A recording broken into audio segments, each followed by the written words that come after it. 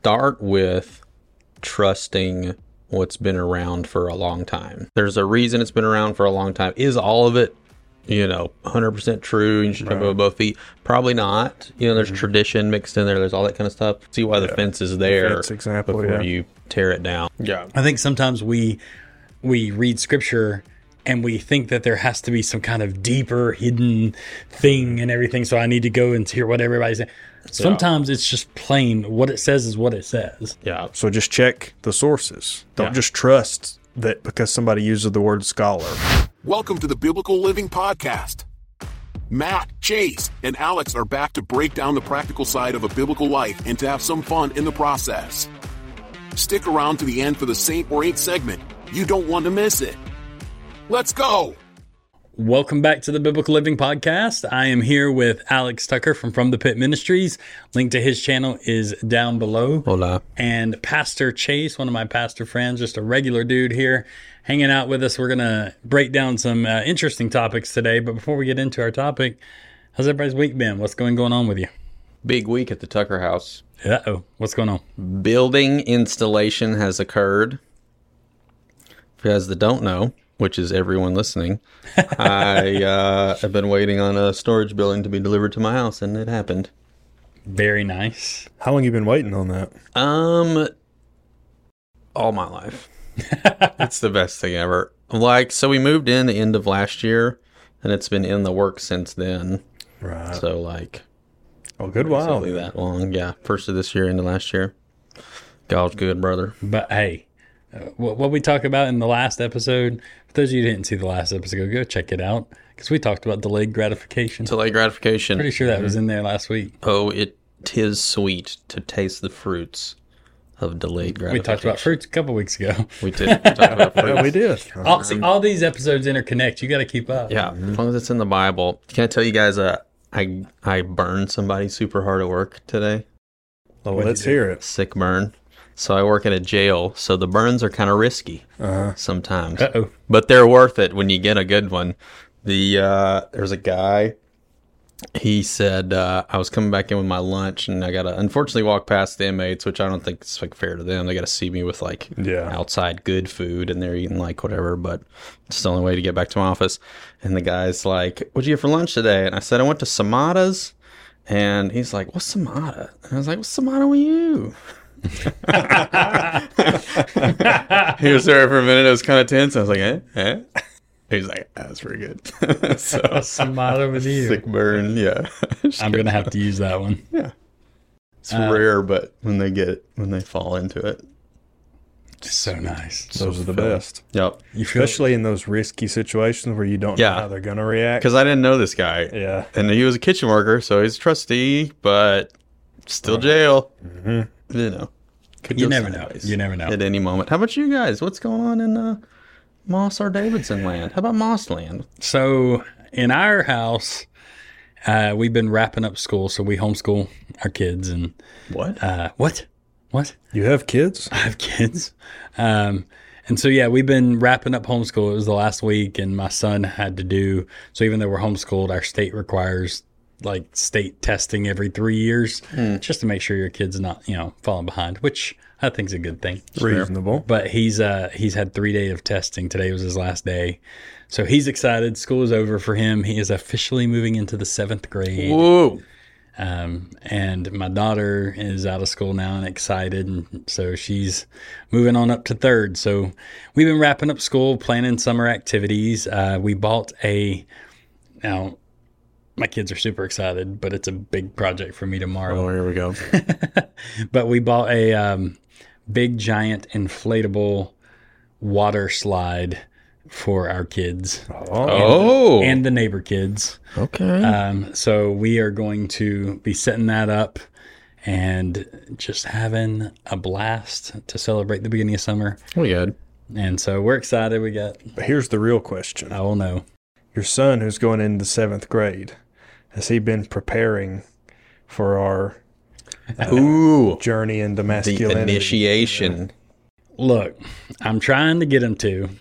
So for those who don't know, which should be everybody watching, Everybody except like 3 people, except our faithful wives. Right, yeah. who watch Shout out this. to our wives. Shout out to our wives. Every podcast will have at least 3 views. Thanks for those sweet ladies.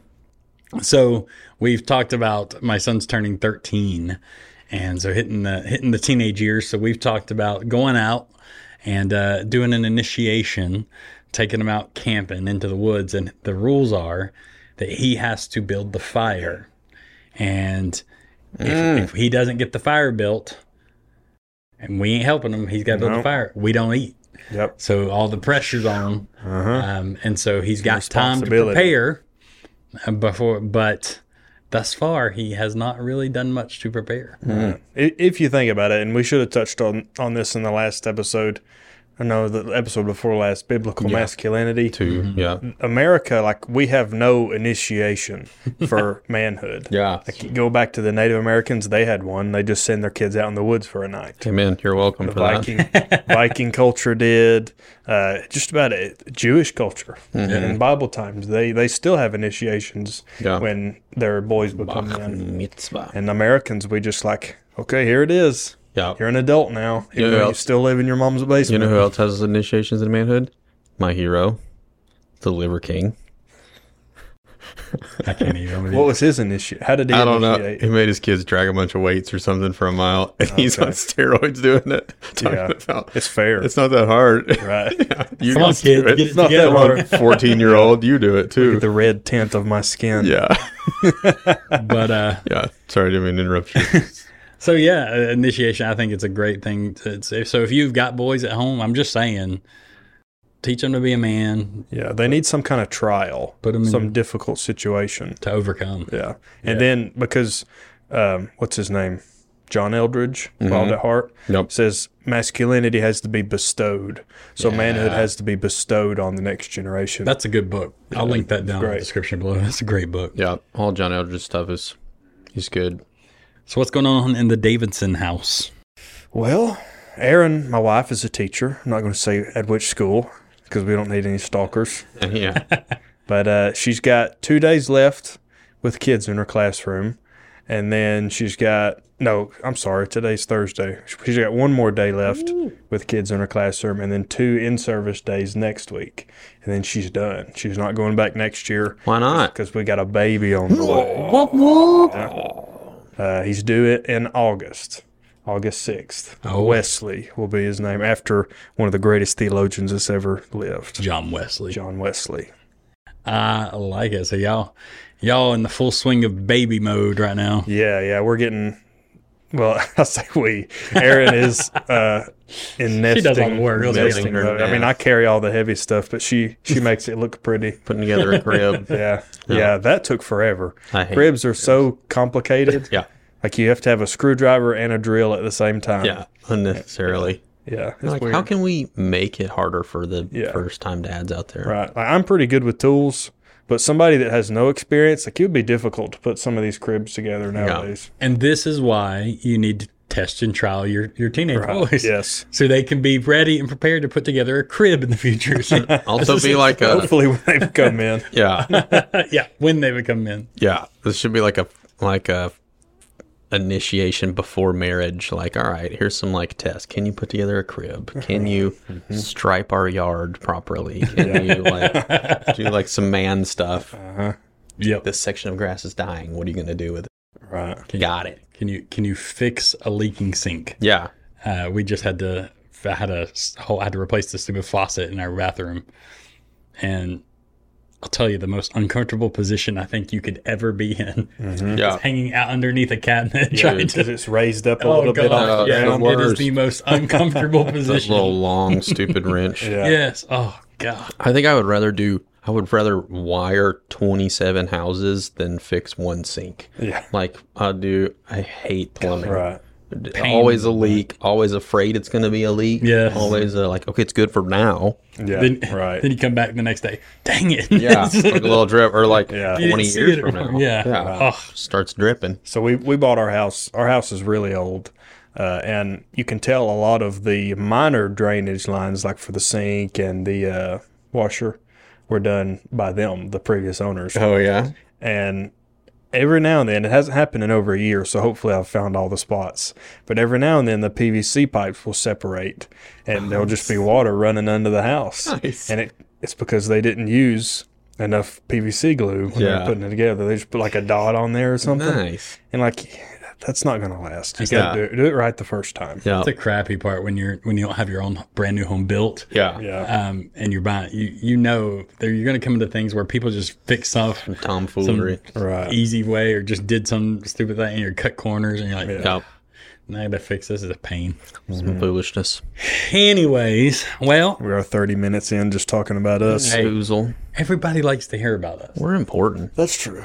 You matter, Chase. You Alex. matter. Nobody's ever told me that. All your problems are fixed now.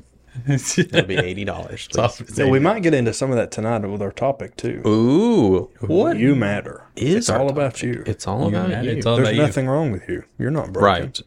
Well, let's to get the Lord and into stay to that our way. topic tonight. So, in this episode, we are going to talk about deconstruction, and there's a big movement right now amongst Christians or people who are former Christians who have deconstructed their faith or who have questioned their faith because of various reasons, and then went on this process of deconstruction where they just kind of started rejecting certain aspects of Christianity or certain things they were taught growing up or certain things. And they started pulling a thread and, kind of pulling a thread on a sweater where it'll eventually unravel the whole thing. And this has been a big thing amongst famous people in the Christian community. There's a lot of Christian especially music artists and people who've come out who've deconstructed their faith. A couple that I think off the top of my head. Yee. Do you know the guy? Do y'all remember the book Josh Harris who wrote "I Kissed Dating Goodbye"? Yeah, I never read it, but Yeah, I never read the book, but it was a big. I'm going to know none of the names. You're probably gonna, yeah. Sorry. Unless you're talking about Kanye West. Or what you're talking about. Well, He deconstructed. you have to be a pretty Christian. super hard. I was gonna say I have don't to be a know if that's Christian in order to do it. deconstruction. I don't know if it Yeah, was actually. Nothing constructed in the first place. Yeah. He got like 3 blocks in the foundation laid and then then took a switch.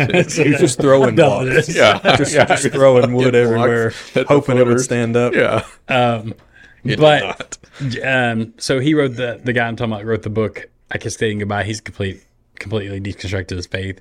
He was a pastor too. Yeah, before he was a deconstructing. pastor. Yikes. He believes in God, so to speak, but basically has no concept of Christianity left in his That's worldview. where a lot of these people get to. yeah. People that deconstruct. You have a guy named Derek Webb who wrote one of my favorite songs in the entire world. That's very ironic right now. It's called Wedding Dress. No, is that what it's called? Anyways, It's one of my but favorite songs in the whole world. I can't think of love the it name. so I love much. the song and I love the lyrics. I can't think Well, of just the name. sing a little bit of it. I am a whore, I do confess. I put you on just like a wedding dress, yeah, Lord. and I run down the aisle. Yeah, I don't think that'd be one I would put on repeat. I am Yeah, a prodigal with no way home. I put you on just like a ring of gold, and I run down the aisle. The whole concept of the song was about people who claimed to be Christian, but weren't really. They were lukewarm, and the whole song was about people who really weren't following Jesus. And then, ironically, he's now not following Jesus. Self-fulfilling prophecy. Is this like Rob Bell type stuff? Rob Bell type stuff. Yeah, Rob Bell would He be was one of the somebody. original guys, wasn't Yeah, he was probably the first OG major, apostate. like famous, not he? Well, first prostate, but first. progressive Christian. Yeah, yeah. That's and a what lot I of the meant to say. deconstruction takes. So this is really deconstruction doesn't necessarily have to take you into progressive Christianity, like the whole progressive concept, but a lot of times it does. Right. And it depends on the reason you're deconstructing. So that kind of leads us. So we're going to talk about deconstruction and talk about just some questions that we need to think about as Christians. Yeah. So if you are watching this or listening to this, by the way, we are now on Spotify. Whoa. Man. Google Podcasts, and iHeartRadio. You can find us under the Biblical Living Podcast. I'll link it down below. I do heart radio, you know. You heart radio? I heart radio. I heart radio too. I thought that was just radio stations. They have podcasts. They've delved into the realm of podcasts. I think everybody is right now. It's a big thing right now. Twitter will have podcasts before long. I'm sure.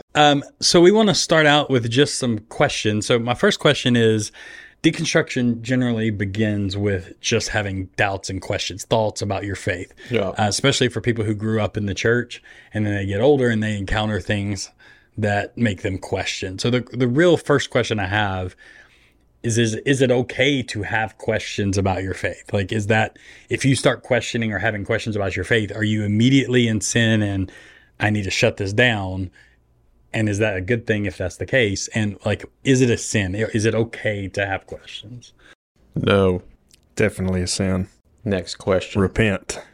Turn to the Lord Jesus. Sinner Thomas instead of doubting Thomas. You ever heard of him? Sinner Thomas. Sinner Thomas. He was one of the disciples, Matt. You heard of him? Disciple turned apostle. I think I've heard of that.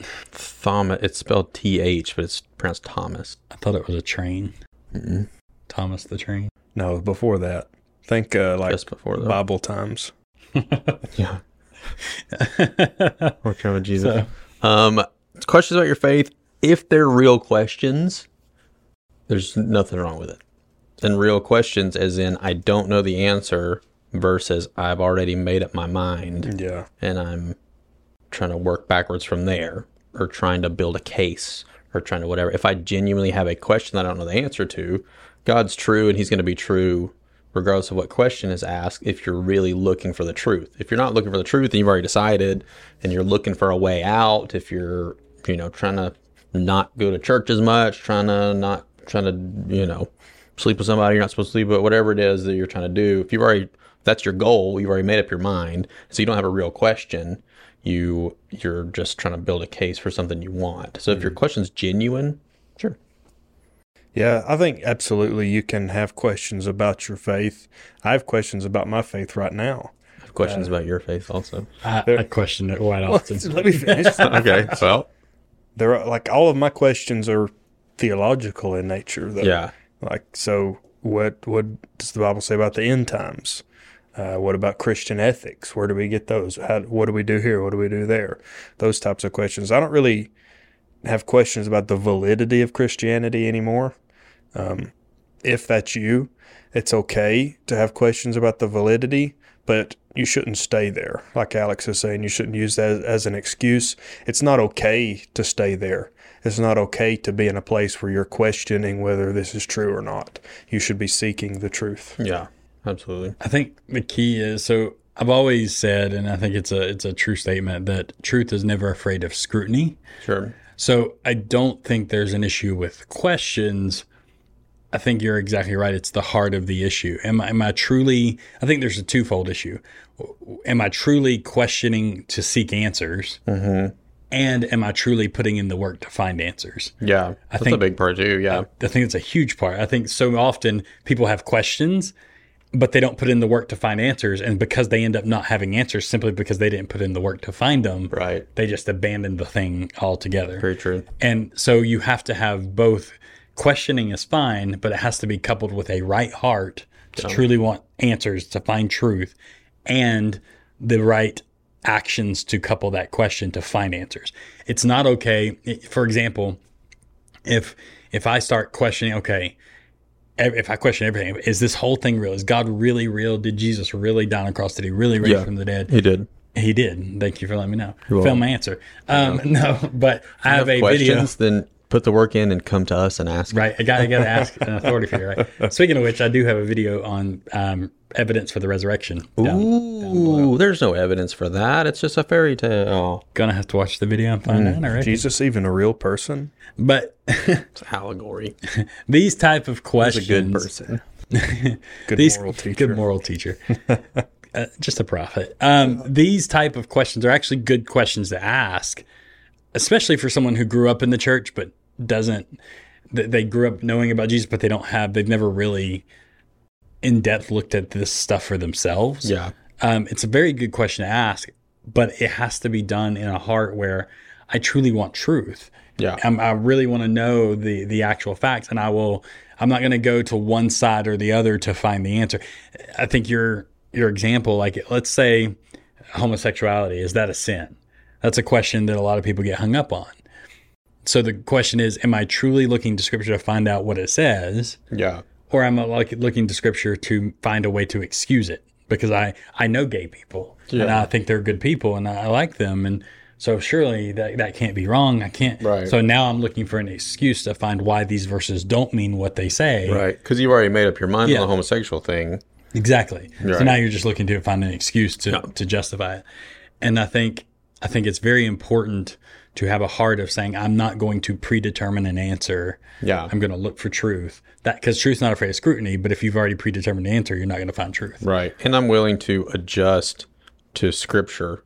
Yes. You know what I mean? If that's where the answer's found there, like it or not, I'm willing to adjust to it. Yeah. Or, or if I go to God for it, or if, whatever. And even like moral stuff or sin stuff, or, hey, should I make this decision or not? Or, hey, should I, I feel like kind of the point that you alluded to a little bit, Chase, like there's always questions because that's the basis of a relationship. That's how we learn information is there's questions, not questioning the goodness, not questioning the reality, but questioning hey, what about this situation? How do we navigate this, Lord? We're, like all that kind of stuff. Those are totally If valid. God is truly infinite, there's always going to be something we don't know about him. Yeah. There's always going to be that question there. And to the motivation side of things, I definitely think you guys are right. We should be seeking to shore up our foundation, not necessarily seeking to take things out or destroy what's already there. Yeah. We should check the foundation first and make sure that all that's good. Sure. That's why I don't really like the term deconstruction. I think you're already starting out wrong if you're using that. You're kind of... Well, you weren't elect anyways, so... Got a video on Calvinism. Right. And if you say, like, I'm deconstructing, then you're already tearing apart instead of seeing if that should be there in the first place, I think. So, like, and I know people like that definition. Some people like it, some people don't. I don't care for it, but I'm a big definitions, like, semantics guy anyway. Nerd alert. Nerd alert. Jeez. Yeah, for real. Nerd. Well, what's the, like, don't tear down the fence before you find out why it was there kind of thing? Like, it's there for a reason. It's there for a reason. And maybe the reason's not a legitimate one anymore, but let's at least find out. Yeah.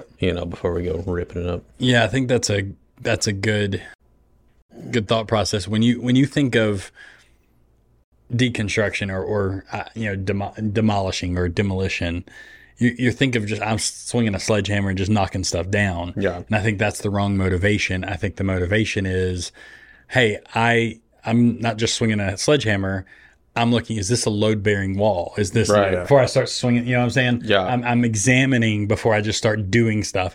And I think a lot of times with deconstruction, it's, hey, I got all these questions. I'm just going to knock it all down and then try to rebuild into something I want it to be, instead of saying, hey, I'm going to examine what's here. Yeah. And then if I determine something's not right or accurate or true, then I get rid of it. I don't just start throwing stuff out and then starting fresh. You know what I'm saying? Yeah. And when so much of our walk with God does truths build upon each other. We go from glory to glory, and I listen to all the guys of, like, it's easy to go down, just like you can go down like end times rabbit holes, you can go down like proving creation rabbit holes, like those kind of guys too. And like God bless them, and they're like called to do what they're called to do. And like, but Kent Hovind, brother. Kent Hovind's my freaking man. He Dr. Dino. Like, disclaimer, he went to federal prison for 9 years for like not paying his taxes or something. So don't do that. But other than that, and all his like crazy Calvinist stuff. But other than that, and all his cessationist stuff. But other than that, his stuff on creation is really good. He's got one niche. You find his strength, and you chew the meat, spit out the bones. Chew the meat, spit out the bones. But he and I think Ken Hammer are the same vein of like, this stuff is required for the rest of it to be true as well. Or like that's their kind of hill that they're dying on, and you can see that because Jesus quotes Genesis, and Jesus. So does that undermine the validity of Jesus? And you know what I mean? Like exactly what you're saying. You start pulling on the thread, and like, it kind of all falls apart. It does, and it. What I found with Scripture, and this is kind of goes into another question I have is, so you question things, so we determine questioning as long as it's done with the right heart, and it's truly seeking true answers, and you're not just coming in with a wrecking ball and knocking everything down without examining. Questions are okay, but what happens when you come across things that you think is like, I want to reject that aspect? is it okay to reject certain aspects of Christianity, maybe things you were taught growing up about Christianity, or is that the same as deconstruction, to reject certain aspects of Christianity? Like where's the line between I'm rejecting this because I truly don't think it's biblical versus I'm just deconstructing my entire faith? Like, where's that line? I'm going to say yes, it's okay, and no, it's not the same. That's where I'm going to be at on it. I think if we're using this, the construction example for building a house, there's a lot of walls within certain denominations or within Christianity itself that aren't load-bearing and might have been put up without examining the blueprints, if we're going to continue along with this construction example. So, like, I grew up in Pentecostalism. There are, pretty much everything about that's a distinctive of Pentecostalism, I've pretty much abandoned, close to that. Yeah, Jesus and all that. Pre-trib rapture is one of them. Tongues is the initial evidence of baptism in the Holy Spirit. I've rejected that. There's all these things that it's okay to take out, and I'm still a Christian. It's okay to take out and I'm not concerned whether Christianity is still valid or not. But there are people who maybe they grew up in like a fundamentalist bubble or something along those lines, and the denominational distinctives are the Bible. Yeah. And if you don't see that thing or you don't believe a certain thing, maybe you don't believe in Jesus anymore. Yeah. I think it can get to that in some situations. Well, then let me poke this bear then. Okay. Uh-oh. Let me throw out some things and let's talk about, is this load bearing or is this debatable? Uh-oh. All right. Okay. I'll start softballs. Resurrection. Load bearing. 100% Load bearing. That is the load bearing wall, the beam across the house. With the resurrection is the fundamental of our faith. He really lived. He really died. Yeah. He really resurrected. Absolutely. Creation. What do you mean by creation? Like God I think God made everything. made everything. Okay, I think God making everything, I think that is load bearing, whether he did it in 6 literal days. Yeah. 6,000 years ago, I think that's not necessarily load bearing. Yeah. So the details of creation, Young Earth creation may or may not be load bearing. but creation in general, God is being the load-bearing. creator of all, is load bearing. Inerrancy of Scripture. It depends. It depends on what you mean. I think it's load bearing, I think it's but Yes. I think it. Deconstructed a little bit right I there. think it's load bearing as long as you correctly define inerrancy. And what I mean by that is inerrancy. I don't think you have to believe that all translations are perfectly inerrant. Yeah. I think inerrancy is the original manuscript. original language, manuscripts. God inspired Inspired by the Holy Spirit. Inspired by the Holy Spirit is inerrant. Inerrancy, so it will not lead us astray. We can Correct. depend on it. We can trust it in everything it addresses. Yeah. So would you guys say inspiration of Scripture is I would say inspiration load-bearing is. law? Yeah. I mean, I don't see a way around it. I no. don't either. I'd say that's load bearing. It's I'm just good Because writing. if at any point you deny inspiration, now I can question everything in Scripture. Yeah. and make it say whatever. If it's it not wants. inspired, it's just any other Sure. book. There's no point. Sure. Inerrancy, I lean pretty heavy into inerrancy because I'm a firm believer in it. Right. I think you might not have to believe in inerrancy to be a Christian. I'm just not sure how much longer you're going to be a Christian. Sure. If we start moving away from inerrancy, Well, because then it's like which how Jesus how do we would you follow? know? Yeah. Yeah. Which Jesus is it? Yeah. Absolutely. Trying to think of some others that are like. And not leaving that, but like we believe God reveals himself to us in Scripture. So Yeah. without Scripture, like where is God? Who is God? Yeah. And like now we're picking and choosing which parts are inerrant, which parts aren't inerrant. Yeah. It gets really confusing when we start going down those Sure. roads. So, and if you can make distinctions like that, why not? Why can't I draw the lines where I want to? Because I can Yeah. find a case for Yeah. any Scripture I don't like to be there or be. And it's not even that. It's the tricks the devil plays. Like, it's not that, hey, this is not true. It's, hey, is this all the way true? Is that what God said? Right. Back to the garden. Absolutely. Yeah. Like, well, it didn't mean what it really, well, in context, like those kind of games. It's rarely like, this isn't true and it shouldn't be in scripture. It's, well, but when you take this word and you use it to, and there are times when that's totally appropriate. Right. And so that's why it gets like, or that was just for that culture of that day at that particular church. Yeah. That gets used a lot. So when I think of the context of some of these things, I think of it in the context of three positions. The true Christian, who's truly born again, seeking Jesus. The non-Christian, even a person who may think they're Christian but truly is a non-Christian, they've rejected the fundamentals of the gospel. And then the person who is on their way out the door, if that makes sense. Yeah. It's someone, so there's issues like, for example, homosexuality being a sin, which is a big issue with deconstruction and progressive Christian movement. Mm-hmm.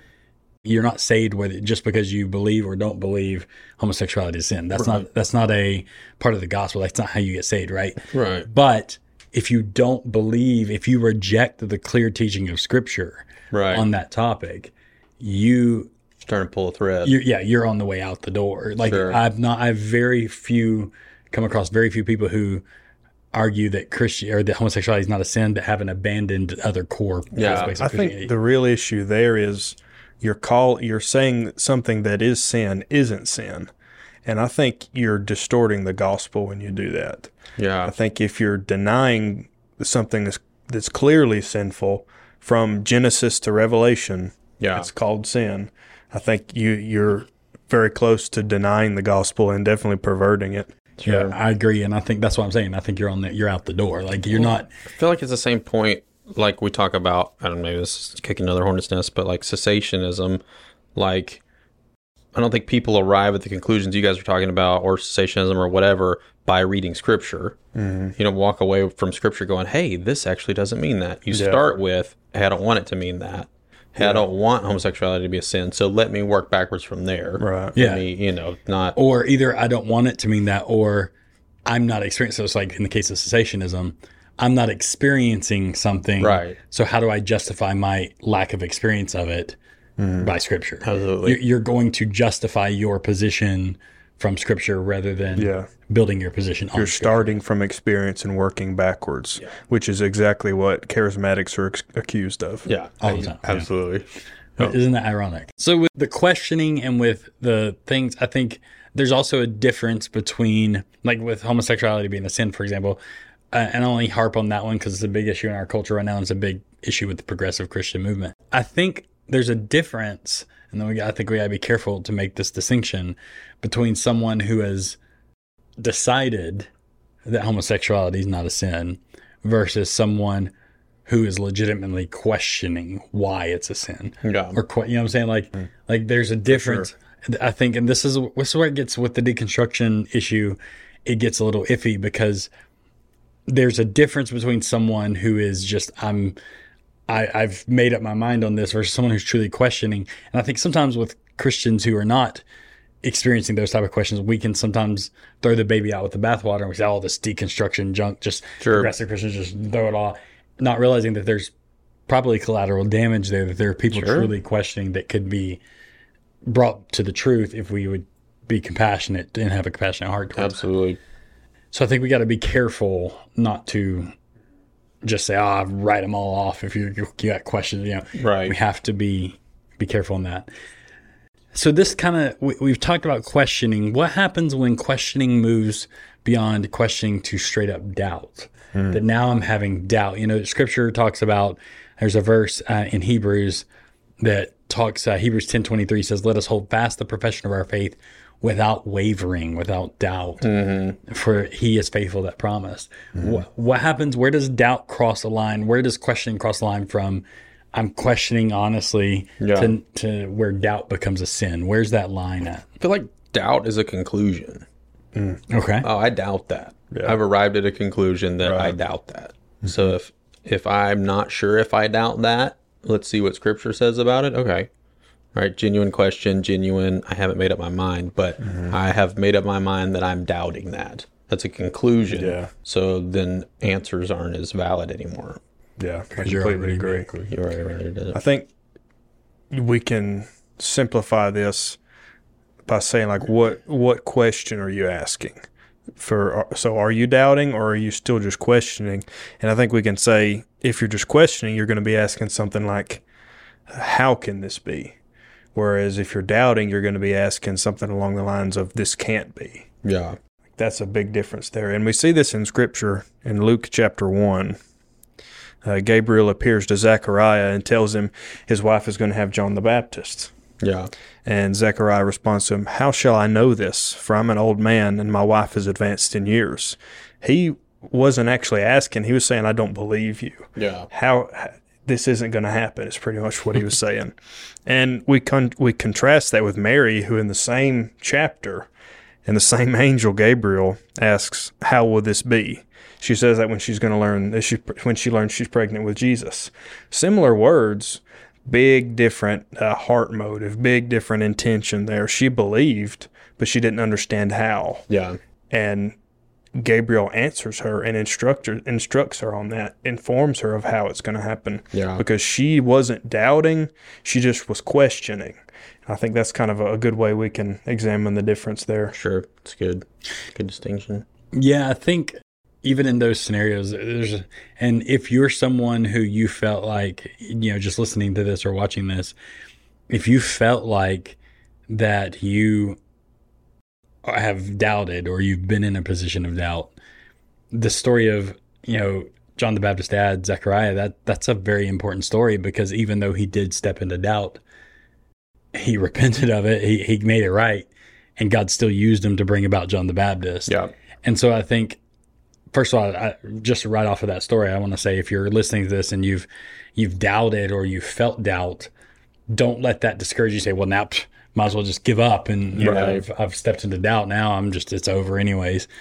The key is to let go of the doubt and say, it's okay to say, I don't know, and I'm trying to find an answer. Mm-hmm. So if you're doubting, then say, but if you're doubting, but you haven't come to the point where you've walked away and said, it's not true, or it's not, that means that there's still a little bit of in you that you say you don't know. So stick to that. Let go of the doubt and say, I don't know. I still need to find an answer. I really want to find the truth.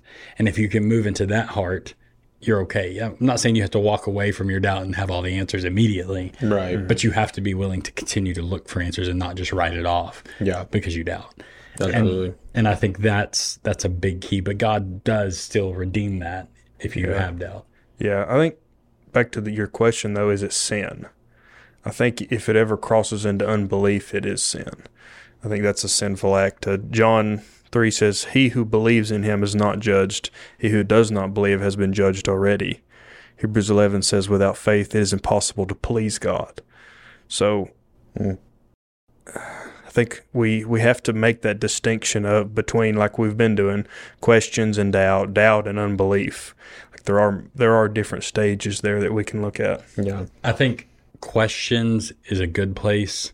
Doubt is the slippery slope leading to unbelief. Mm-hmm. Sure. Yeah. And like you said, doubt is a conclusion you've made.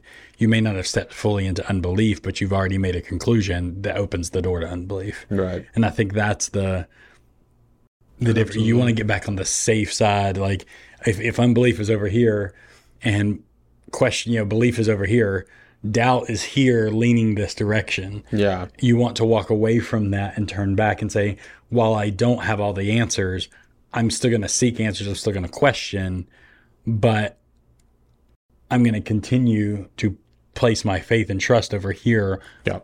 Trusting that there are answers to these things. Yeah. I think it's important to point out, we're saying this, don't go into unbelief, don't go into doubt, because we know that this stuff is true.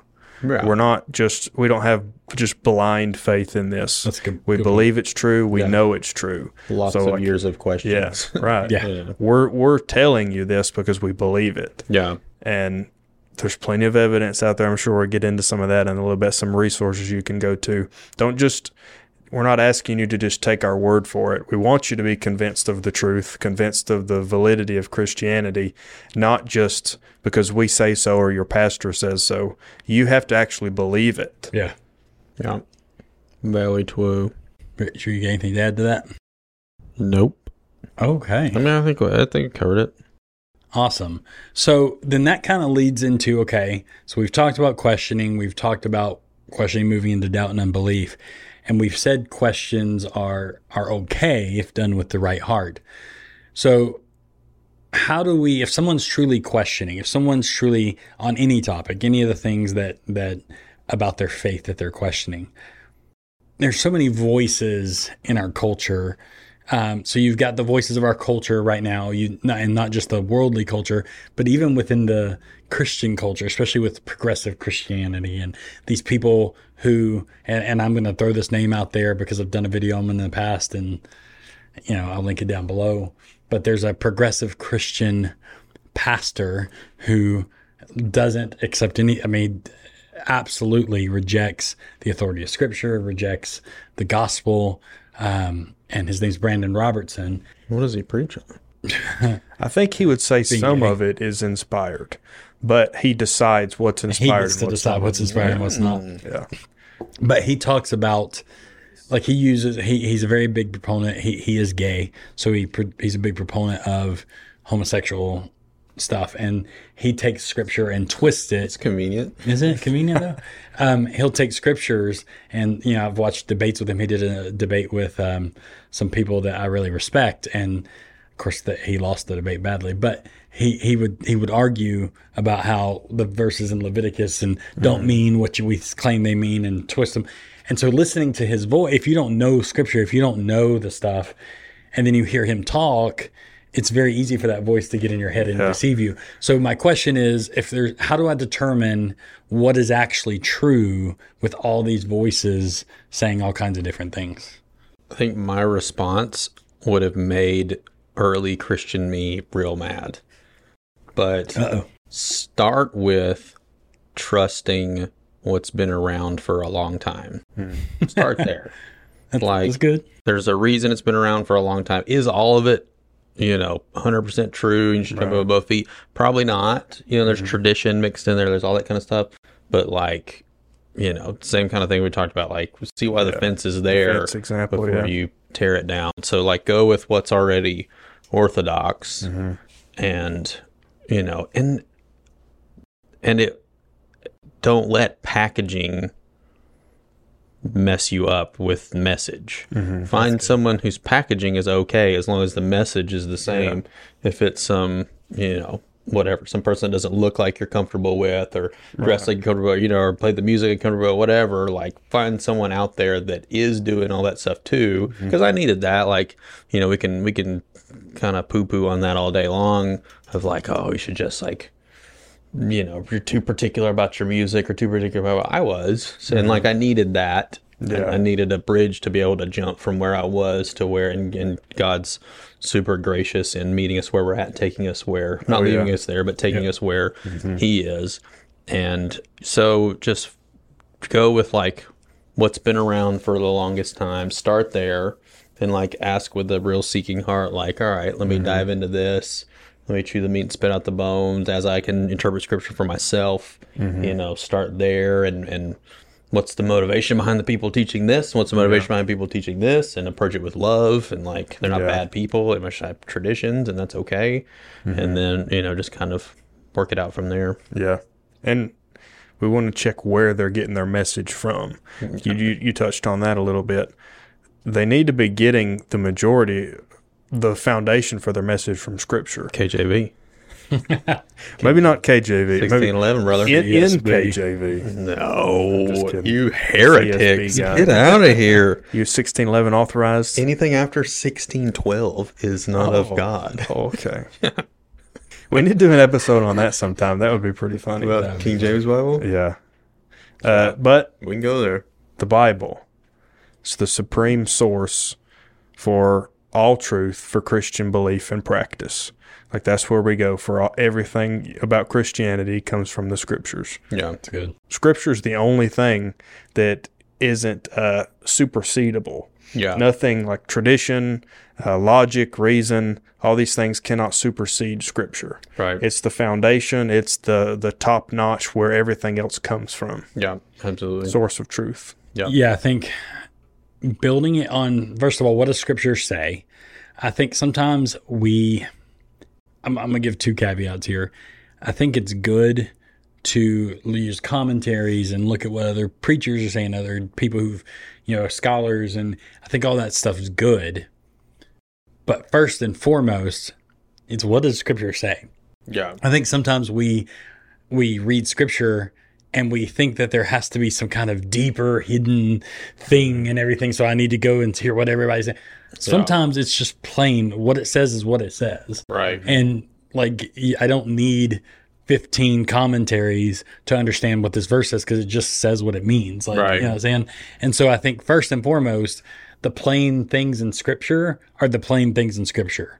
So they say what they say, and I need to trust what they say.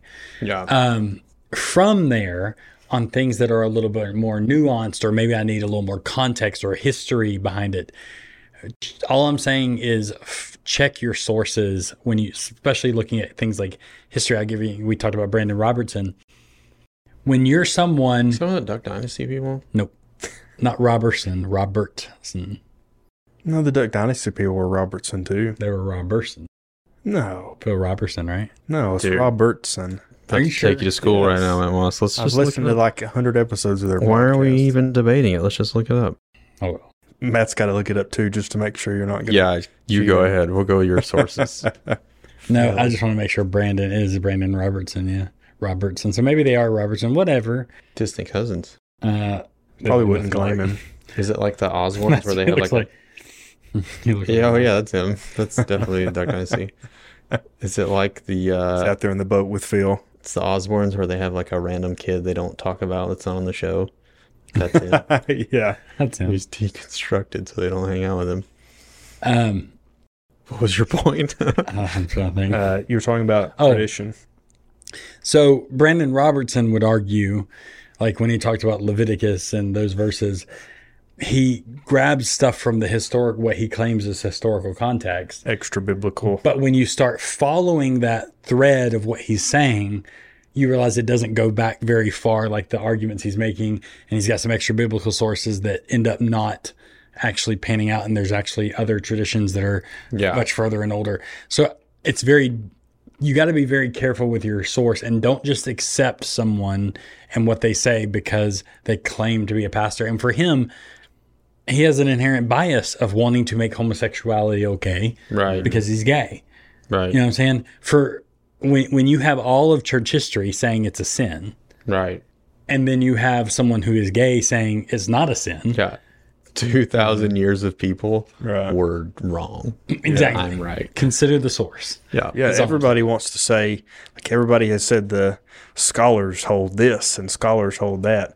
Well, there's like thousands of biblical scholars out there. Yeah. And they all disagree on something. Yeah. So when somebody uses that claim, a scholar says this or a scholar says that, it's not that hard to Google what they're saying and see exactly what that scholar's talking about and if they're even making sense. Sure. Because there's a lot of articles I've read personally that the scholars are just full of crap. Yeah. Like they might have a degree behind their name, but they don't take the Bible seriously, or they're just making astronomical, way out right field claims. Right.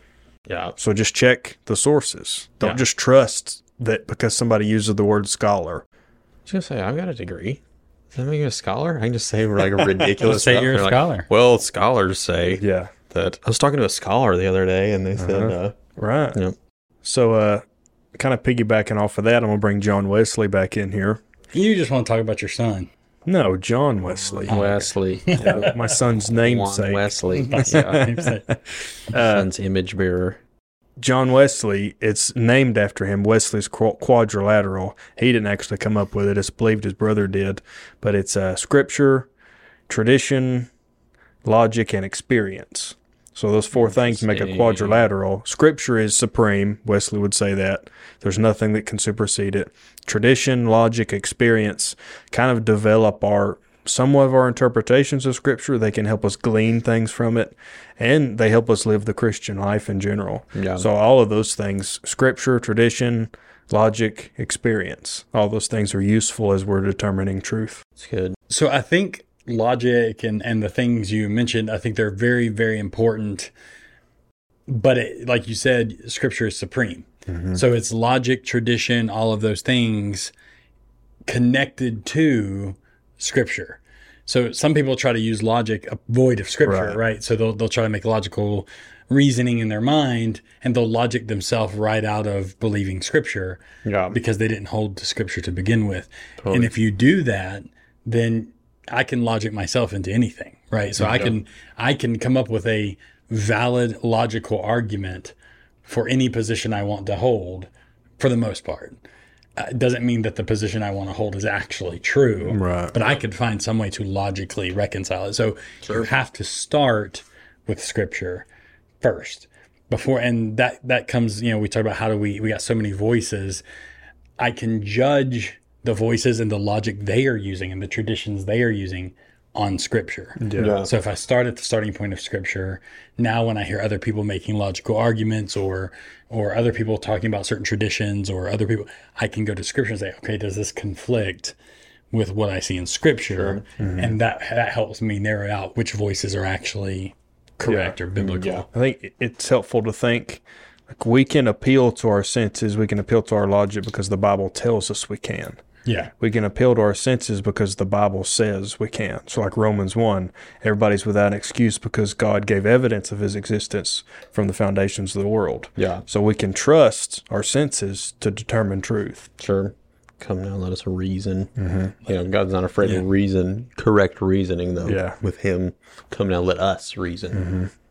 So with all of this, with the idea of, okay, so there's different voices. We have progressive Christianity. One of the arguments I've heard that people heard made, which I hear in the political realm, and it's kind of trying to cross the line into the religious realm or the Christian realm, is shouldn't religion progress as culture progresses? So the idea of, and without getting into politics, the idea of progressive politics versus conservative politics, the idea is that conservatives are trying to conserve and follow tradition and be, realize, hey, this is the foundation. Let's not leave this foundation. Whereas progressives say, well, things should progress. Things should continue to move forward.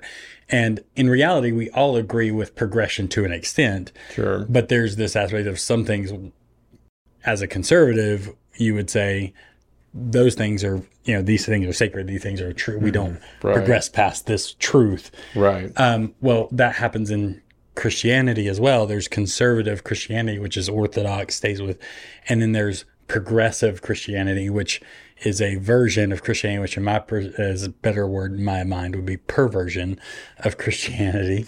Taking a hard stance. Tell us how you really feel. Hot take. It's a perversion. But I agree. They say that it should progress. So what do you say to someone who says, shouldn't religion progress as culture progresses? What's the response to that?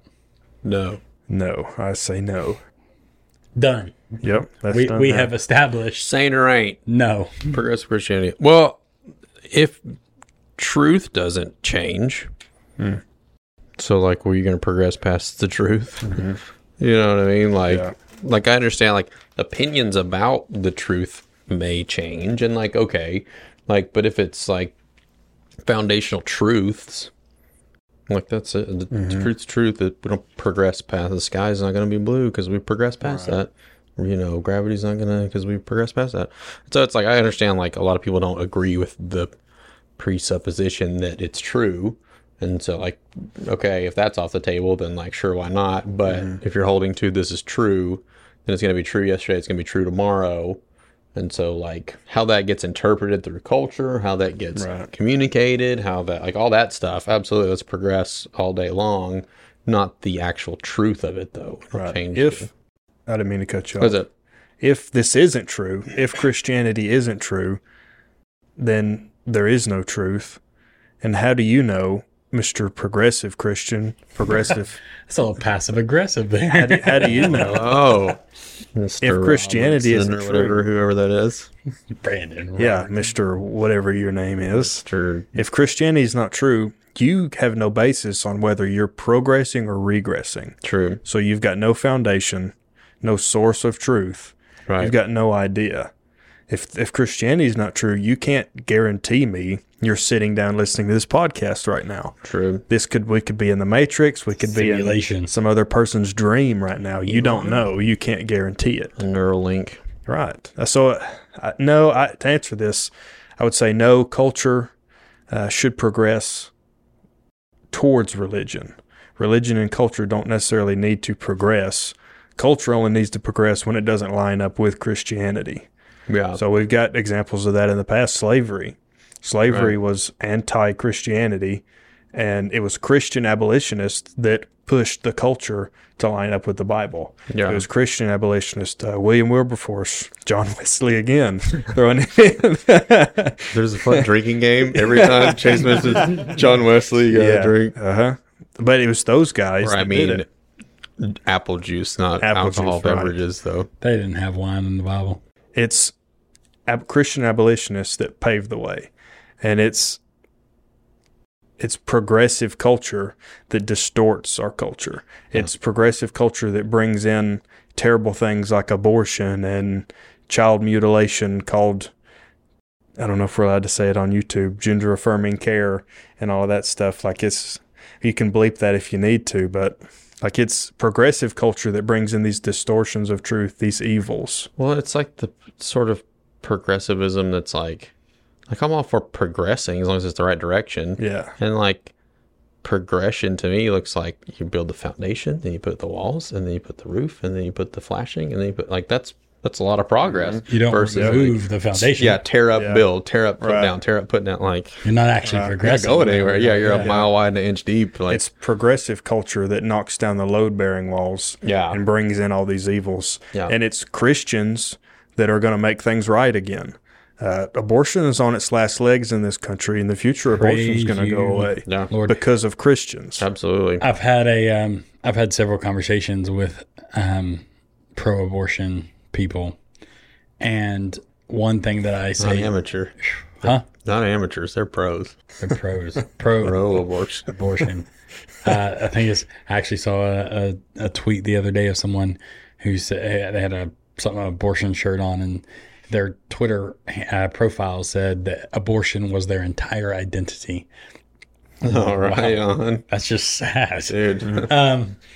But I've had conversations, and one thing I continually tell them, I said, like, almost every argument they make comes down to the same thing slave owners argued. Mm-hmm. You know, that it boils down to dehumanizing a certain group of people, Yeah. a certain group of humans Sure. to justify, to do whatever you want with them. Convenience. You know, convenience and ultimately property. It's in my body, so it's my property, and I can do what I want. Yeah. And it's the same argument slave owners made, but I continually point out you're on the wrong side of history. Like, Right. at some point in the future, Yeah. we're going to look back and you're on the wrong side of history on this one. Your grandchildren are going to be very angry. They might despise you for the positions you're taking now. Yeah. Boom. Like, even so, it's like you guys know how, like, not political, not like anything like that, but just purely from me being a dumb idiot looking at this thing, it's wild that happens. So, like, I know there's like a lot of real smart people that have a lot of real smart words around it, but that's like, just as a person that's like, hey, that's pretty crazy. Yeah. Like, if somebody was like in an interview describing like what abortion is, I'm like, that's crazy. Like, it's on the same channel as like how you described a serial killer cutting up the body. Like, Right. you know what I mean? I'm not like, I realize what I'm saying can be interpreted as like super controversial, but just as like a dumb person that doesn't know much about this, like, that's freaking wild that like happens and is allowed to happen, and then people are like stoked it happens. Like, that's crazy. Yeah, and that's the thing though. Looking back on it in the future, that's what it's going to be like. People are gonna be like, people did that. Like, like how we look back at cultures like, you know, even in ancient biblical cultures where they would throw their babies in fire and sacrifice. Right. Like, we look back and think, how horrible! wild, like, that's wild. Well, it's going to be the same thing, and 100% because true progression, and that's the key to this whole thing. Progress is progressing towards what we were designed and created for. Right. That's true progression. Yeah. And so progression, we weren't designed to slaughter innocent humans that were made in the image of God, right? We weren't designed for that.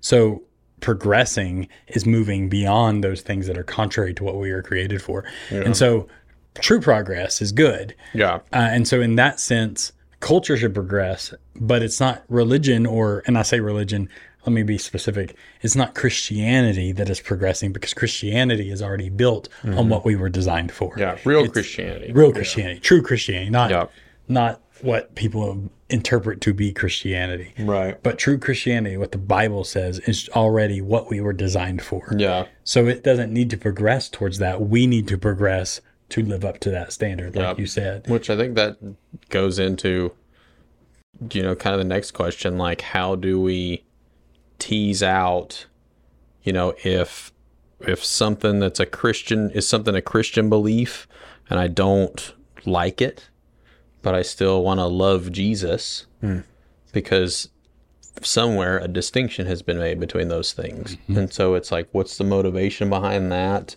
Where, how do we tease out, like, all right, this Christian teaching taught me this. Is it okay to reject this thing and still follow Jesus? And then to me, that asks a bigger question. Why do we have Christian teachings that would disagree with anything Jesus says? Like, how do we make that call? So I think that's a great question. I think there's a few pieces of nuance to this. Yeah. First, there are some things that are labeled Christian teachings that aren't actually Christian. Yeah. Right. So there's things, and if I might offend some people, but oh well. I'm sure we've already done that several times. With this one podcast alone. If you're a Catholic, there are a lot of Catholic traditions that you can't make a biblical argument for. Right.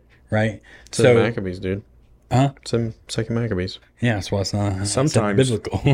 Sometimes you have to change the 10 Commandments in order to make some of those traditions. Did they change the 10 Commandments? Oh, idolatry. They cut out commandment number 2, have no other graven images. They split the last one into 2. Do not cover your neighbor's wife. Do not covet your neighbor's goods. They split it into 2 to make the 9th 10th commandment, because they take out graven images, because they have graven images. But excellent. Setting that aside for a moment, there's a lot of things, and I'm just using them as an example because it just popped in my head of there's a lot of things that are things they do that isn't Christian, so to speak. So rejecting teachings like that, rejecting that extra biblical stuff, rejecting stuff that isn't core, that's fine, right? Because those things aren't actually Christian. They don't necessarily align with Jesus. Yeah. As long as we know why they're there. Yeah. Before we reject them. Yeah. How did this get here? How did this get here? Why is it here? And then if it's not biblical and it's not based on Scripture and it's not actually based on Jesus, and it's not true, there's no truth. And rejecting those things is fine. The other aspect of that is there's people who don't want to believe something because they don't like it that is truly biblical and right. And so, for example, like sex before marriage. Right. Like biblically speaking, sex before marriage, that's another thing Brandon Robertson teaches that is not a sin according to the Bible. Excellent. Wow. But anyways. Should have got into this guy before I got saved. But you would have never gotten saved. You would have never gotten saved. That's probably true. Yeah. But I ain't going gay, though. I know that. I ain't going gay. I ain't going gay, brother. All right. So so sex before marriage is one of those things where some people, because they want to have sex before marriage, they want to reject that biblical teaching because it doesn't fit with what they actually want to do with their, in their current life. Yeah. So they make excuses for it. Either they'll say it's not a sin. Yeah. Or they'll say, okay, it is a sin, but I'm excused because we're getting married anyways, because we already have a kid together, because whatever. Right. Like they'll make excuses. You can't reject aspects of Christianity that are true biblical aspects of Christianity just because and still follow Jesus just because you want to. Like you can reject it, but if you reject that, you're rejecting Jesus because you're telling Jesus he's a liar. Yeah. You're telling Jesus. Right. It's one thing to question.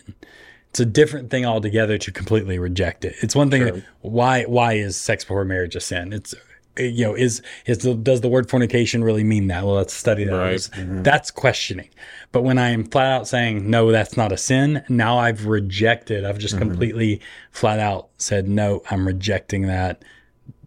I'm rejecting what Jesus taught. Yeah. Now we've crossed the line into, you can't follow Jesus. Following Jesus means I follow Jesus. Right, sure. It doesn't mean I follow the parts I like about him.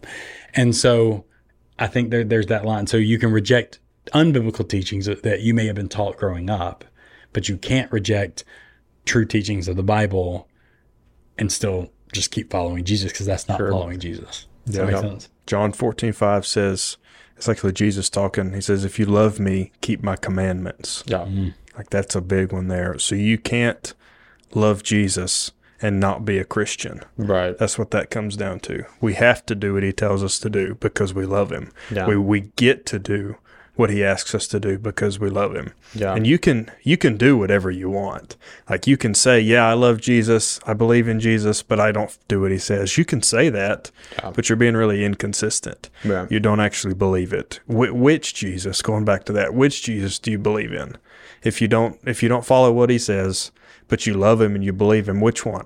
The Mormon Jesus, the Muslim Jesus, the Jehovah's Witness Jesus, which one? Version of Jesus. Your own version. The hippie progressive And Jesus. there's only one version that can save you. Mostly love. There's only one version Mostly peaceful. of Jesus. There's only one version of Jesus that will give you eternal life. Yeah. Only one. And that's the one true Jesus from the Bible. Not the socialist Jesus. No. Not mine. Well, somebody said, I want to get y'all's take on this. Oh. Okay. Somebody said you can boil all of current progressive Christianity down to people wanting to have sex with people that they can't have sex with.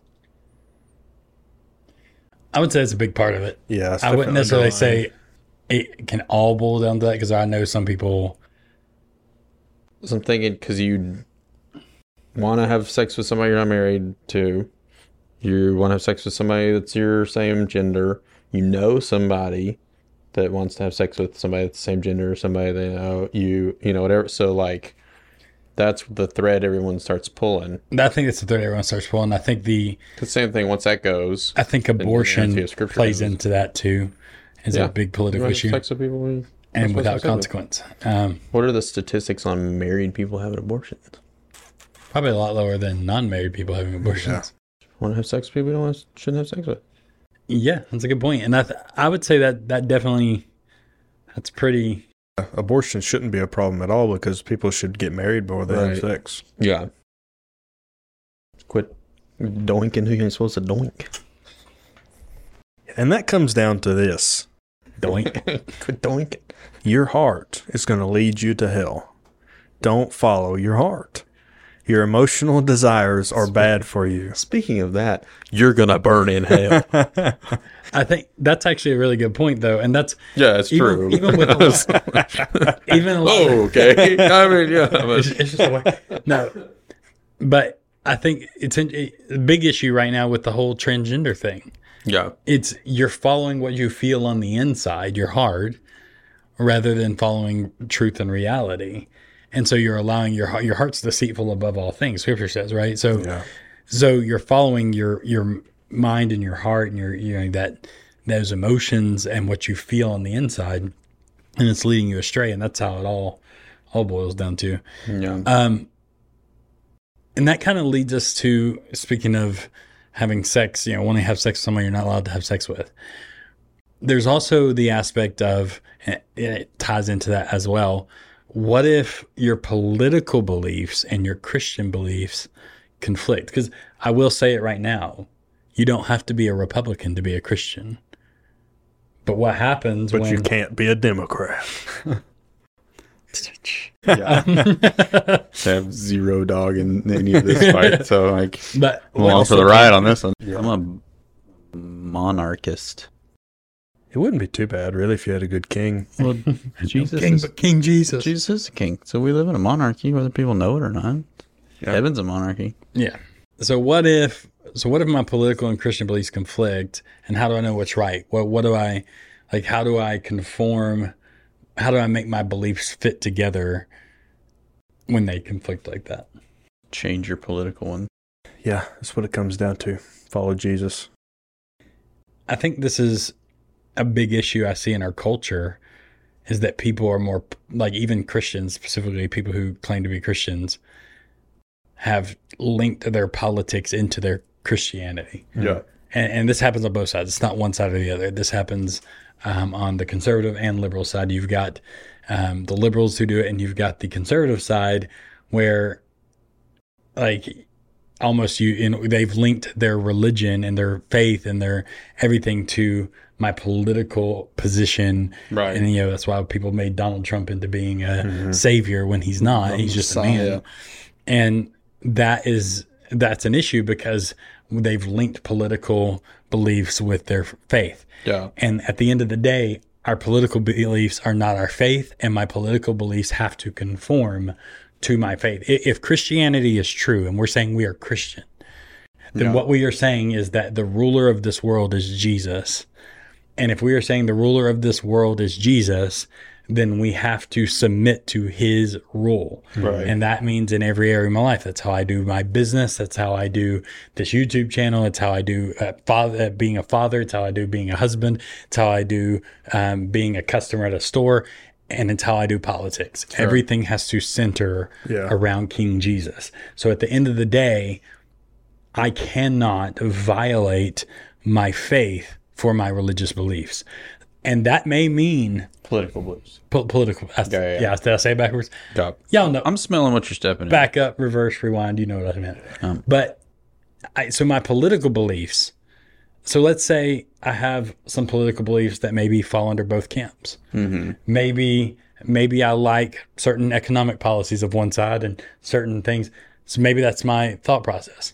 Yeah. But at the end of the day, I submit. I can't vote. And I'm not going to get into political things, but we talked about abortion.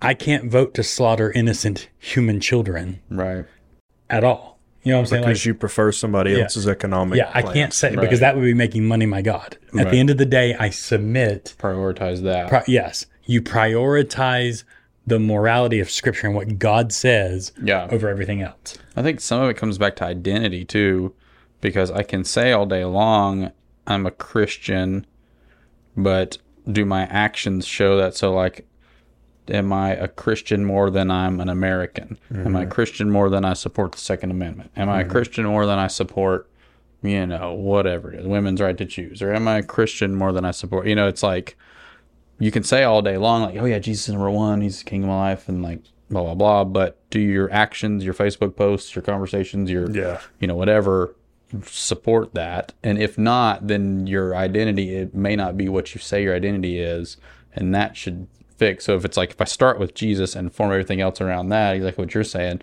then stuff may look a little different. I may still hold to those things because of opinions that I have that aren't necessarily incongruent or congruent with Christianity. But if I'm starting with Jesus, I'm going to end with lovingly forming these opinions around I think if you are aware that your political beliefs don't line up with your religious beliefs, I can't think of much more that's more arrogant than that. Much more that you think you know more than God. Like that blows my mind. How could you live that way? Right. God has a reason for everything he does. Yeah. He has a reason for everything he says. If you line up your life apart from what he says, knowing that you are doing that, you either think he's a liar or you're just arrogant to think that you know better. Like, that's the only two options. Mic drop.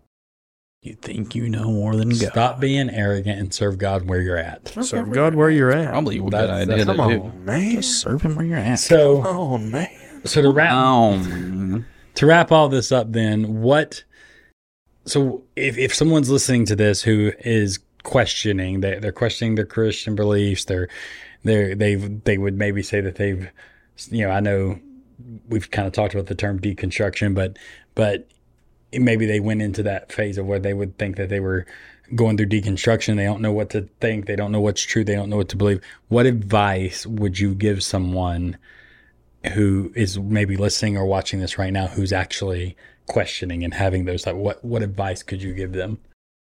The more Instagram followers they have, the more close to Jesus they are. You heard it here. You should follow them. I got to get an Instagram. Yeah. No, I mean, kind of previous advice, like start with what's been tried and true for the longest, and then work out from there. Yeah. So like do a lot of time figuring out why the fences are built before you start ripping them up. I think a lot of people jump to conclusions too. Like they might be in the questioning phase or the doubting phase, and then they're just like, oh, well, that's it. I'm not a Christian anymore. Yeah. I've got questions or these unresolved issues I have. I would say organize those things. Don't let them just be a cluster in your mind of questions you have about faith. Organize them one by one and then research those things. Don't just say, here's a handful of things. They scare me, so I'm not a Christian anymore. Let's deliberately go through them. And I believe you'll come out on the other end more validated in your faith, because that's what we've all done here. Yeah. None of us just grasp blindly onto Christianity because we've got no reason to believe it. Like, yep, guy lived in the belly of a fish. Absolutely. All animals fit on this little boat. Right. Yep, 100%. Yep, sure. Hook, line, and sinker. I'm in. We've been through these questions, right? Yeah. And there are answers, and I think that comes back to the concept truth is not afraid of scrutiny. Just keep the right heart in your seeking and in your questioning, and you'll be fine. Yeah. I think my biggest piece of advice that I would say is don't allow other people who are questioning define you. That's good. What happens a lot of times is people who are questioning find other people who are questioning, Yeah. and then they build off each other's questions, big and pity nobody party, has man. answers. Yeah. Right? Yeah. Stop letting, if you are questioning, the last people you should be going to is other people questioning. Yeah. Yeah. You should be going to people who have questioned in the past and found answers and start looking at answers. That's good. So don't get in, and we do this all the time with all kinds of things, right? So someone who's depressed, we find other people who are depressed because we want to have our own pity party, or someone who's angry, Yes. we find other people who are angry, someone who, we find people who are like, and that's actually the worst thing for us. Yeah. If you're questioning, stay away from other people who are questioning. If you're questioning and you're going through deconstruction, don't be listening to a bunch of deconstruction people. Be listening to a bunch of people who are secure in their faith and figuring out why they're secure in their faith. That's how you find answers. You don't find answers by running to other people who are going to tell you what you want to hear. It's interesting you said that. I've listened to 3 people that deconstructed on YouTube this week, and they all had pretty much the same story. And I just think that's interesting. Like, and it was, I was a Christian all my life in this fundamentalist Christian group, and then I had kids, and I looked at my kid and I said, he can't be evil. There's no sin in him. This whole Christian thing has got to be. There's something wrong with it. Yeah, and then it's my just kid. a snowball down.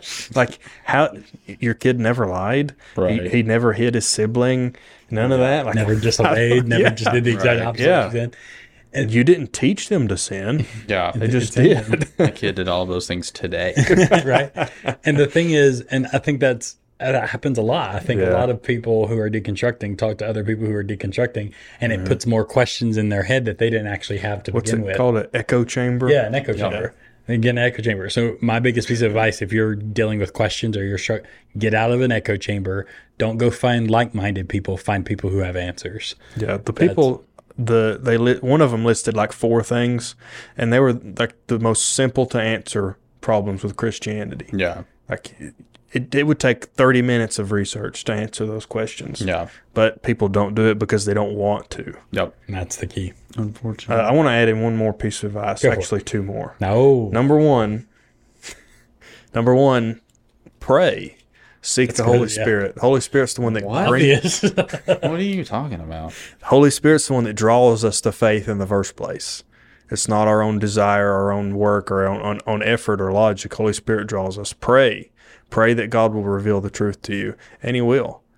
The second step, I would say, is read a lot of books. That's what I do. And I've got a bunch on here. Maybe we can put them in the description or something. Yeah. Or I can name a few of them.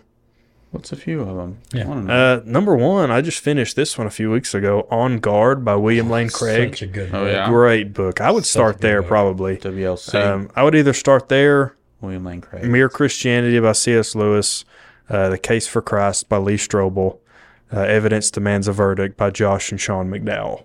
All those, read those. Those are great.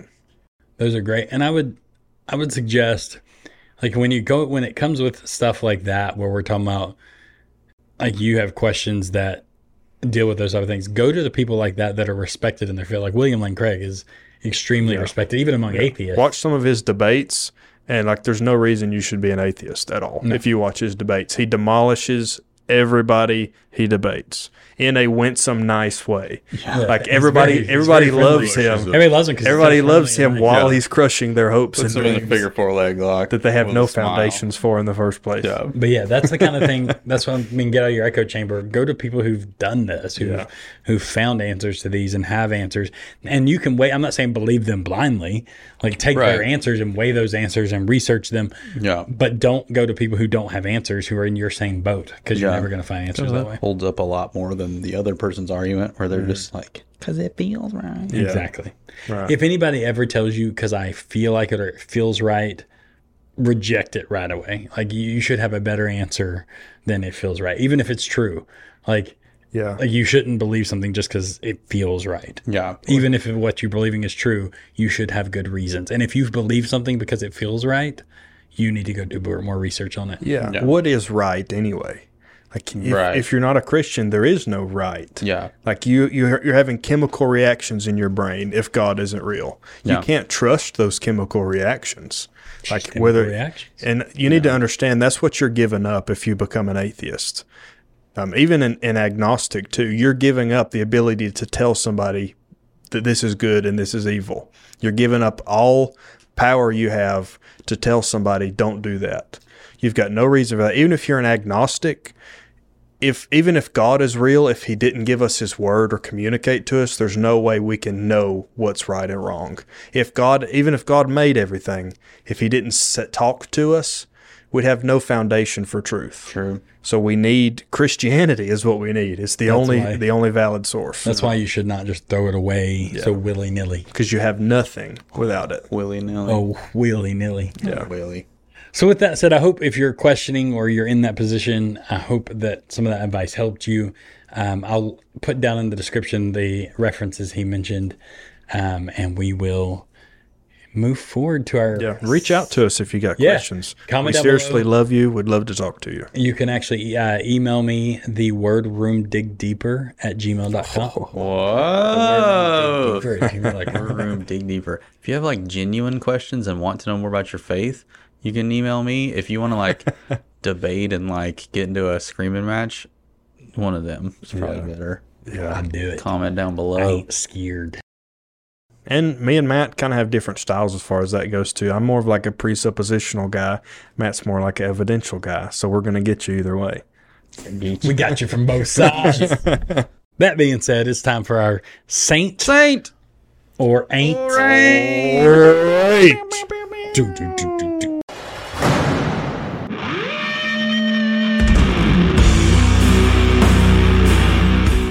Ladies and gentlemen, boys and girls of all ages, Saint or Ain't. It's the fun game we play every week where we decide, is a certain topic for the saints of God? Or the ain'ts. Or does this make you an ain't? Is this an ain't? Is this an ain'ter? Tonight, I think we've got a good one. Oh boy. We have not heard this. Pretty nervous. You've not heard this, and I decided it before our thing, and we just happened to step all over it. Okay. Cohabitation. Oh. Living together before you are married. Quick little story about my personal life. Mm-hmm. I once lived with a young lady before I was married to her. Surely not. I believed myself to be a Christian, and I didn't convince, but my thinking of how the story I was telling people was that, well, we're going to live together, but we're not going to, bull. Not going to doink. Yeah. Yeah. Doink. And that's exactly what we did. So I think it's totally valid for people of the Lord to live together. We 100% never want my parents to listen to this. We never once even shared the same room together. Was this young lady a Christian? This young lady was not a Christian.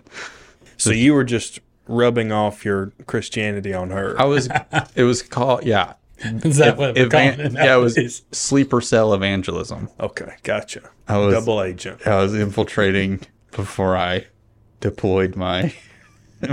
I feel like there's way too many euphemisms in this. Yeah. So It was a I'm going to go quick deployment. I'm going to go right out on a quick limb here and say ain't.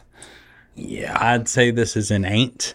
And I'm going to caveat. I mean, it's not really a caveat. It's an ain't. But I'm going to say there are people who I know who were Christians, but were in their mind, were never actually taught. And I personally know that they weren't taught that. And once they came to that realization, it ended immediately. Yeah.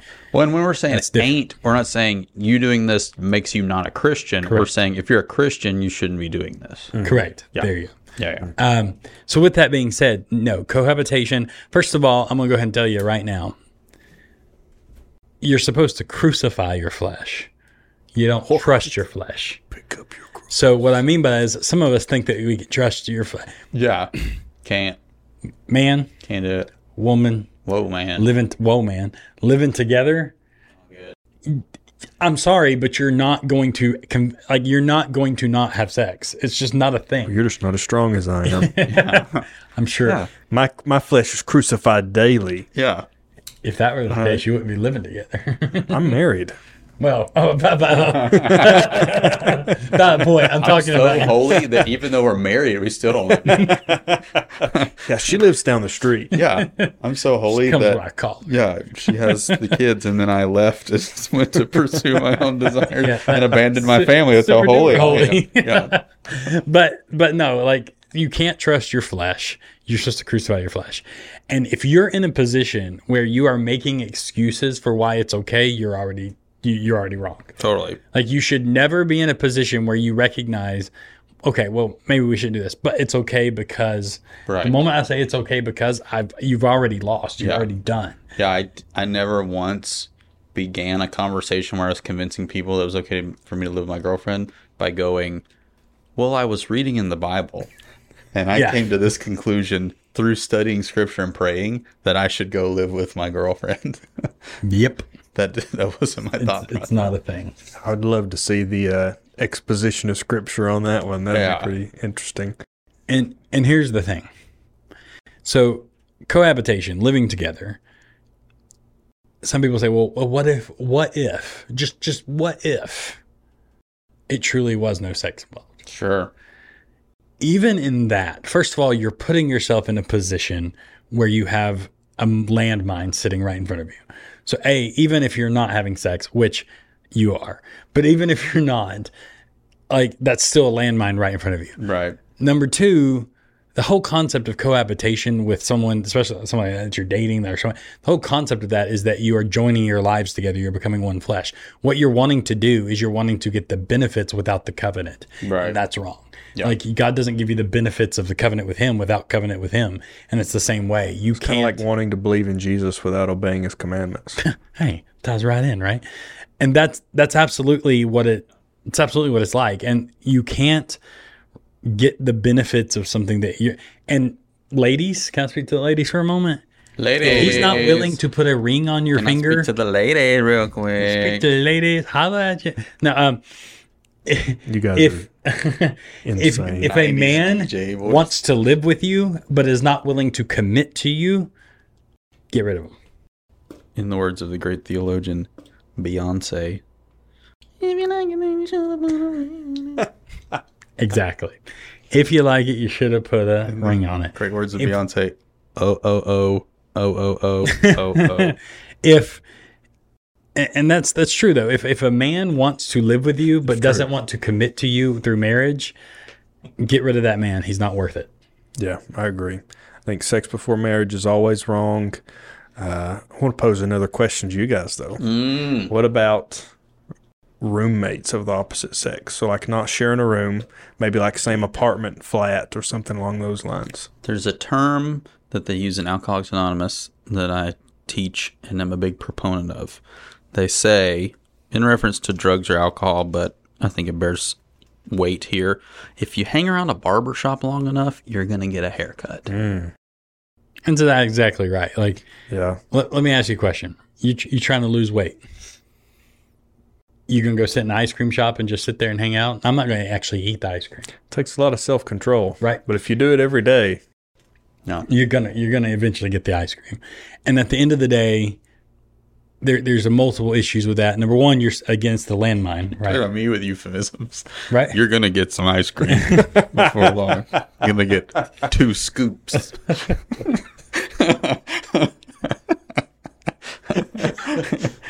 Get a banana split. I'm talking about ice cream. What are you guys talking about? oh man. My brain went 1,000 directions there. We're gonna move on, but the point is, you're setting it yourself. You have that. This is going back to the whole concept of I have the landmine in front of me. Yeah. There's also the point of the Bible talks about not letting your evil or your good be evil spoken of. Yeah. There's a point when, hey, maybe you're not doing anything wrong, but you're giving the appearance. Right. Like, you know what I'm saying? Like there comes a point when, hey, I don't want to even give the appearance of this or even put myself in a position where I can fall.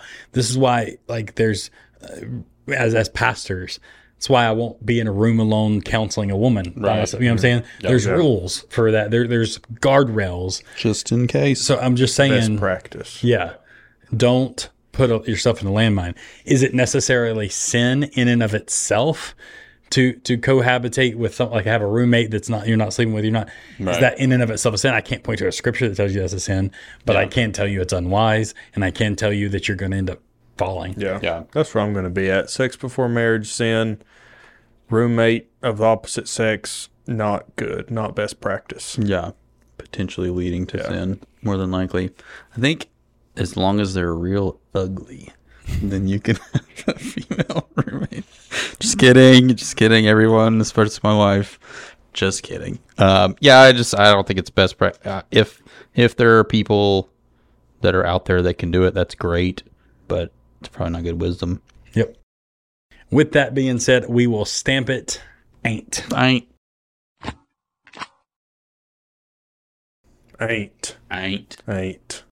Kicked over that ain't hill. Ain't. That Oh, uncle's in here. There's ain't. Anymore? I go all day. No, absolutely. There's a lot more, but let's not do it. We're going to stop there.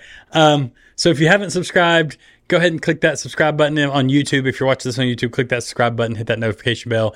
If you're listening to this on Spotify or Google Podcasts or iHeartRadio, you can check out my YouTube channel, youtube.com/@thewordroom, the @ symbol, the word room. I'll put it, I was going to say I put it on the screen, but if you're listening to this, you wouldn't see that on the screen. So that's not really going to work. In your brain right now. But youtube.com/@thewordroom, with the @ being the @ symbol. So check out the YouTube channel. I've got the weekly podcast that comes out, and then throughout the week, other videos that come out about different topics. So you don't want to miss that. Once I hit 500 subscribers, we're working our way there. Once I hit 500 subscribers, I will be giving away a CSB chronological Bible. Ooh. It has daily readings to get through the Bible in a year, reading it through chronologically, which will help you understand the Bible. It's an amazing way to study the Bible. It's got study notes. It's got all kinds of things. It's a great study Bible. So if you're one of those people questioning, hey, subscribe. You can get a great study Bible that helps you put it through in chronological order. Maybe it'll help you answer some of your questions you may have. Yep. With that being said, we're out. See you next time. See ya.